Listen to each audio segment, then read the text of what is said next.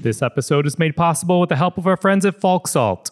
All right, everyone, while you may be familiar with that clean-tasting, flaky salt on some delicious tomatoes or to finish a nice steak, let's not look past the wonderful world of cocktails. We've had a number of bartenders in our Beyond the Drink episodes, which take place every other week, that are using salt as a component in their cocktails. Today's guest is no different. Masa from New York City actually adds a pinch of salt to his martinis when he makes them at home. Pretty cool, but keep listening to this episode to hear why he actually adds the salt. So I'm excited to share more about Falk Salt. Falk Salt has been Sweden's premier salt manufacturer for over 190 years. They produce beautiful, 100% natural Mediterranean sea salt flakes.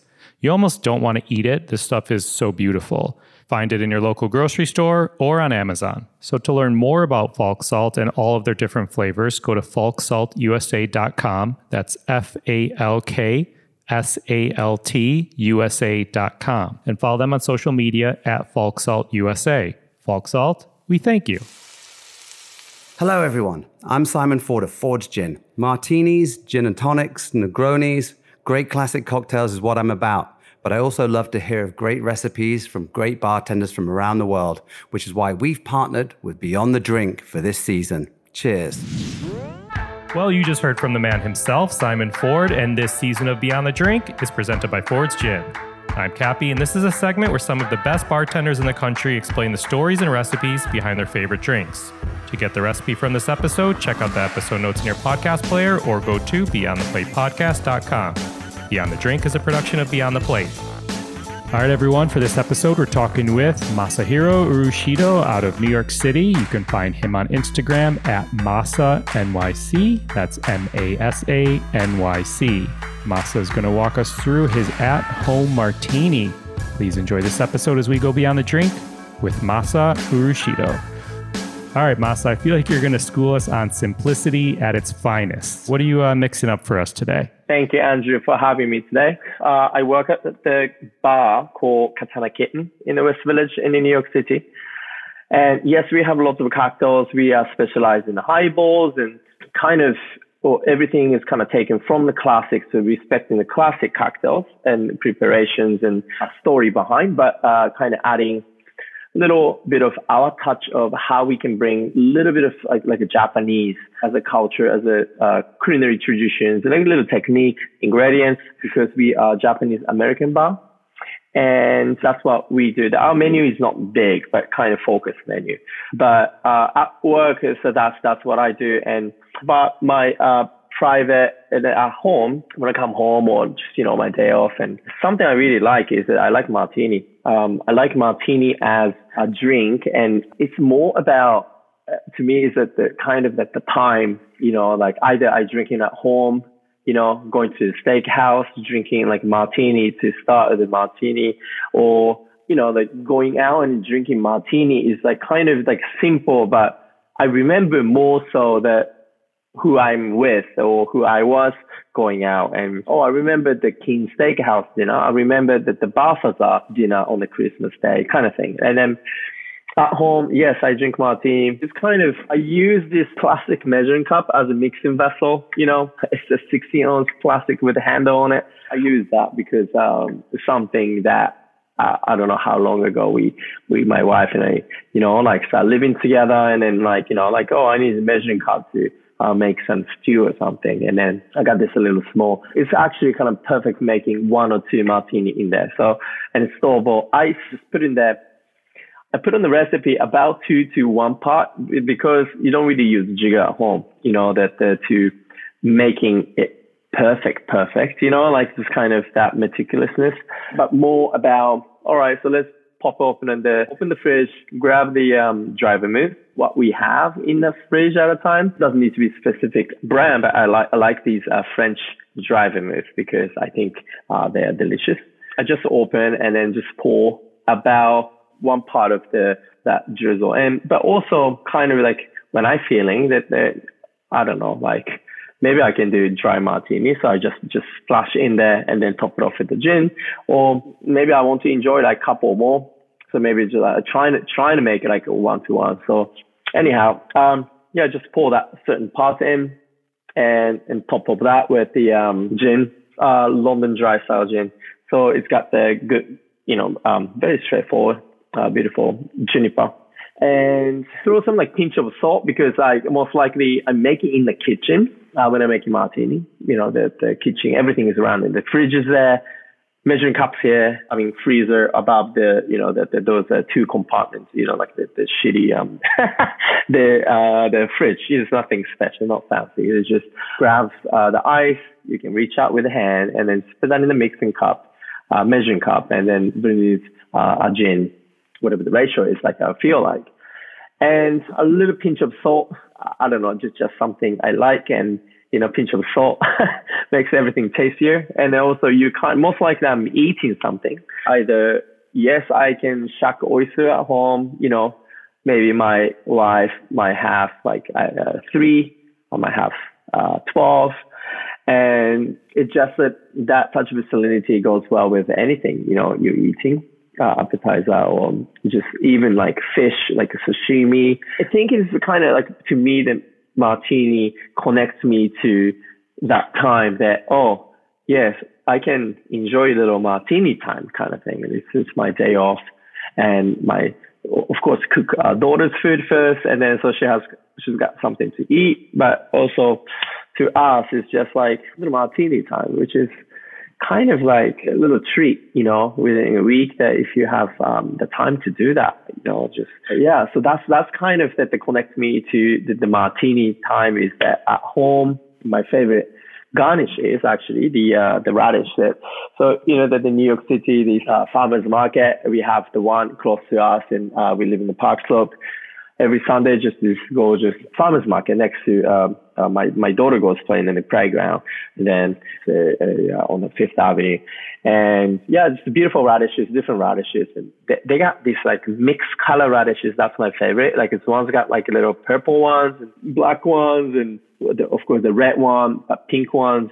I like that kind of like a basket, or what's I call like a little more like a kind of longer shape is with the French radish, I guess, breakfast radish. Those are delicious too. And I make this kind of softened butter. So you get the butter and just soften it and then in the room temperature. And add a chopped kombu, the salted kombu, shio kombu. That's a Japanese little kind of condiments, but you can mix in anything. So you make a kombu butter. So mix that butter with the kombu. And I believe like the first time I had it, that kind of thing, it was at the Grand Army. That's an amazing oyster bar and a cocktail bar in where we used to live nearby.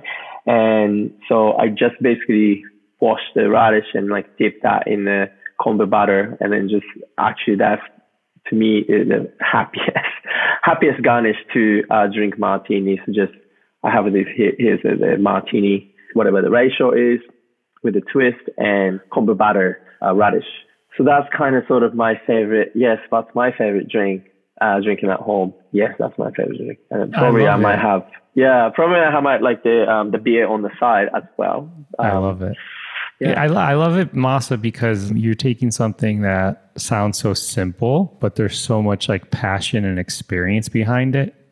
And I feel like, as you've alluded to, for you, it's like a brand or a spirit or a drink connects you with like a time or a memory. It's not like always about just going out and getting a martini. Like there's a certain experience you had with, someone or a group of people or at a certain dinner, which is really cool. I love that. So awesome. So you're doing 2 parts gin to 1 part dry vermouth to this pinch of salt. And you're adding all of these components into you use a measuring cup. I love that. You're making me feel good about mixing something at home and not being so precious about it. You're adding these things to some ice. You're stirring it up until it's cold, and then you're straining it into a frozen martini or coupe glass. I saw the salt and I was curious because I was wondering if you were adding salt for that touch of flavor,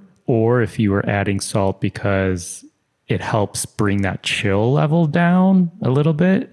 And I was curious to hear your use of it, but I love that pinch of salt in there. That's such a neat thing. I'm going to try. Yeah, for sure. The temperature one, that's because that's what you're expert in this. Like you're talking to chefs and bartenders. To be honest, I didn't even think about that part. There's a chance it makes it a degree or two like colder. Oh yeah, definitely. That's for sure. But I'm not adding like really kind of like that much. It's probably like just something like stuck to my hand, like while I'm making something else, and just just kind of like throw some pinch in there. To be honest, I think salt brings out like lots of flavors, especially the herbs from the vermouth. Yes, I think so, because there's salt actually even tiny bit you put in the pinch in the martini, or like the liquid form with it while you're drinking it. And I think it definitely like it stimulates your tongue and tasting buds.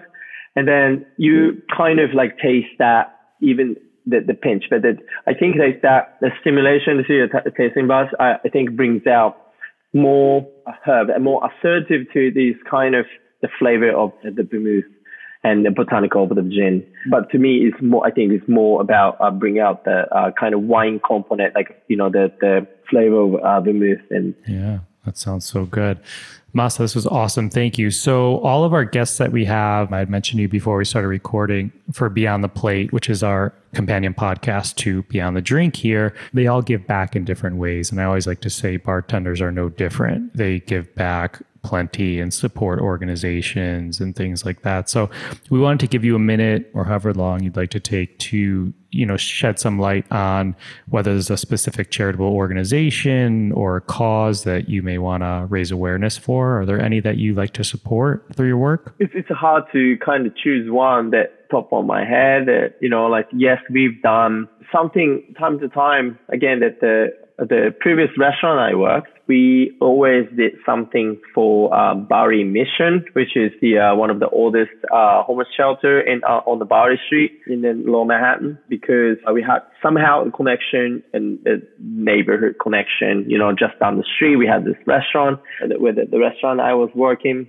And then our chef, executive chef, like had a connection to the pastor who worked there. So just like, when the time to celebrate something, for example, like with New Year's Eve, or kind of, that the time while like Christmas, like while people are celebrating in basically essentially privileged form or style, yes, you can afford to go out and eat and drink. And then yes, you can celebrate this and buying this ticket to, go out and celebrate with champagne and like caviar and then like these things. What can you do? Somehow to share that joy of the seasonality. And yes, I organized this kind of seasonal charity raffles, not raffle. The raffles. So basically, like as people buy and walk in, hey, thanks for joining us tonight. And just like basically handed out those half other of the tickets, and just basically kind of like we did the raffle and or silent auction for these a precious liquid that like donated by this liquor company. And yes, and then all this proceeds goes to them. I don't know, just like nothing measured. I can't just whenever we feel the connection, and we should do it. I love to do it. We love to do it. It's not about amount of money. It's not about how big that grant that we can raise or anything. It's always about a little gesture that something you want to do. And yeah, that's amazing. Thank you for sharing that. Of course. Before we start wrapping it up here, you have a beautiful cocktail book called The Japanese Art of the Cocktail. Share with us listeners a little bit about that book before we click buy on Amazon. Thank you so much for bringing that up, Andrew. So the cocktail book is about, this is a recipe book. So it's got good amount of a total 80 recipes of cocktails. And then includes all these sub recipes. So ultimately you can recreate all these, everyone's drink, my drink, and then also all these contributors, bartenders drink. So we have these amazing bartenders from both US and Japan contributed recipe for this book. And they're absolutely unique and beautiful and so different, because that shows everyone's different personality and technique. and some of the cocktails from Katana Kitten, signature cocktails. We don't change the menu that often because the signature cocktail to me should stay because it's kind of our classic. So including those recipes, some delicious savory snacks recipe from Katana Kitten as well. So food recipe, like little food recipe, including my grandma's recipe. And so it's kind of a book about interesting recipe book, definitely. But it's something like this, again, that what this book represents is about, I said it many times in the book as well, it's about generosity and love and supporting nature of bar community and bartending community and then industry, that the hospitality industry, because somehow I ended up that one restaurant when I was 19, walked in with no experience, like no previous experience or skill, or probably like no, I didn't have maturity in like my mental maturity. Literally, imagine this: someone who previously just delivering pizza on the bike and on a scooter, and randomly walked into this one of the fine dining in Tokyo at the time. No experience whatsoever. Like a little, to be honest, like a little stupid punk kid, who I was. And somehow these inspirational mentors and people transform me. They show me the kind of like a beauty of what's so fulfilling and actually enjoyable to serving people and to make people happy through serving drinks and food in the restaurant in very professional setting. And the first time I felt like so professional and had respect for work, what you do. And from there, somehow, time to time, just really meeting right people at the right timing. And I got that, I really got so lucky to meet all these mentors and people. Yeah. So I'd encourage everyone to check that book out, because furthermore, Masa, as it says, delves into what exactly constitutes the Japanese approach to cocktails. And as it says, demystifies the techniques that have been handed down over generations. So really cool approach to cocktails there in that book. Masa, thank you. Let's do a quick speed round and close it out. What do you say? Sure. Awesome. Question 1, name the cocktail that inspired you to get behind the bar. Manhattan. What's the last cocktail you made at home? You could probably guess this one. Martini. Yeah. Name a smell behind the bar that you love. I love the dive bar smell, that like really fine beer stained wood. You know, that like kind of like a blend between, you know, that the wetted by, I guess, beer and then dirty rag and like the wiping and like kind of some like a little bit of like somewhere like a little rotten, but you know, time to demolish it and then put the new balance. But really, I like that smell of that kind of yeasty, the beer stained wood smell of like some fried food, and I love that smell. How about a smell behind the bar you hate? Kind of new, you know, like a new smell. I mean, I don't hate anything. I should not hate anything, but I wish it was different. I don't know. I mean, the bar, the smells a little pretentious. I guess that's the smell, you know. Maybe kind of not so welcoming. Yeah, not so welcoming. You can smell that, yeah. And let's close it out. What's one cocktail every home bartender should have in their repertoire?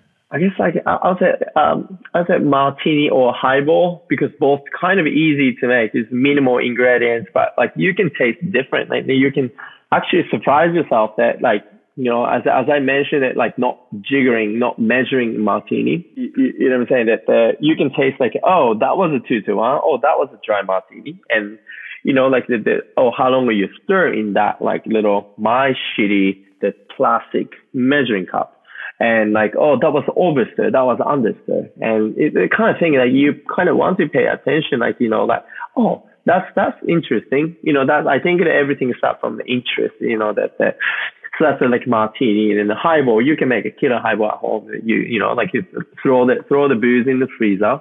The freezer, the booze itself is cold, and chilled soda water, deli ice, and different type of the glassware you use, but both simple, but you notice it tastes different every single time, and then you start paying attention, like, oh, no stress again, like it's it tastes different, so that's a good thing, like there's that you're noticing differences. But yeah, martini and highball. Masa, thank you for your time. I appreciate it. I loved getting these like intricate details to the martini. I wouldn't classify myself as the biggest martini drinker, but there's probably a great chance that I will be making one of these martinis very soon. So thank you for that. Excited to check more out on your book, and thank you for all you have done and do to give back to the community, whether it's Children's Hospital, whether it's, Bowery Mission, whatever it may be. And thanks for taking the time again to do this. We appreciate it. Thank you for having me. Really. Thank you. To get the recipe from this episode, check out the episode notes in your podcast player or go to beyondtheplatepodcast.com. This episode was produced by myself, along with Ian Cohen, Joel Yetton, and Sean Petrosian. Find me and keep up to date with this podcast across all social media platforms at On Cappy's Plate, or go to beyondtheplatepodcast.com. Beyond the Plate is on all the socials at BT Plate Podcast. Please rate, review, and subscribe to this podcast on your listening site of choice. Thank you for listening to Beyond the Drink, a production of Beyond the Plate. I'm Cappy.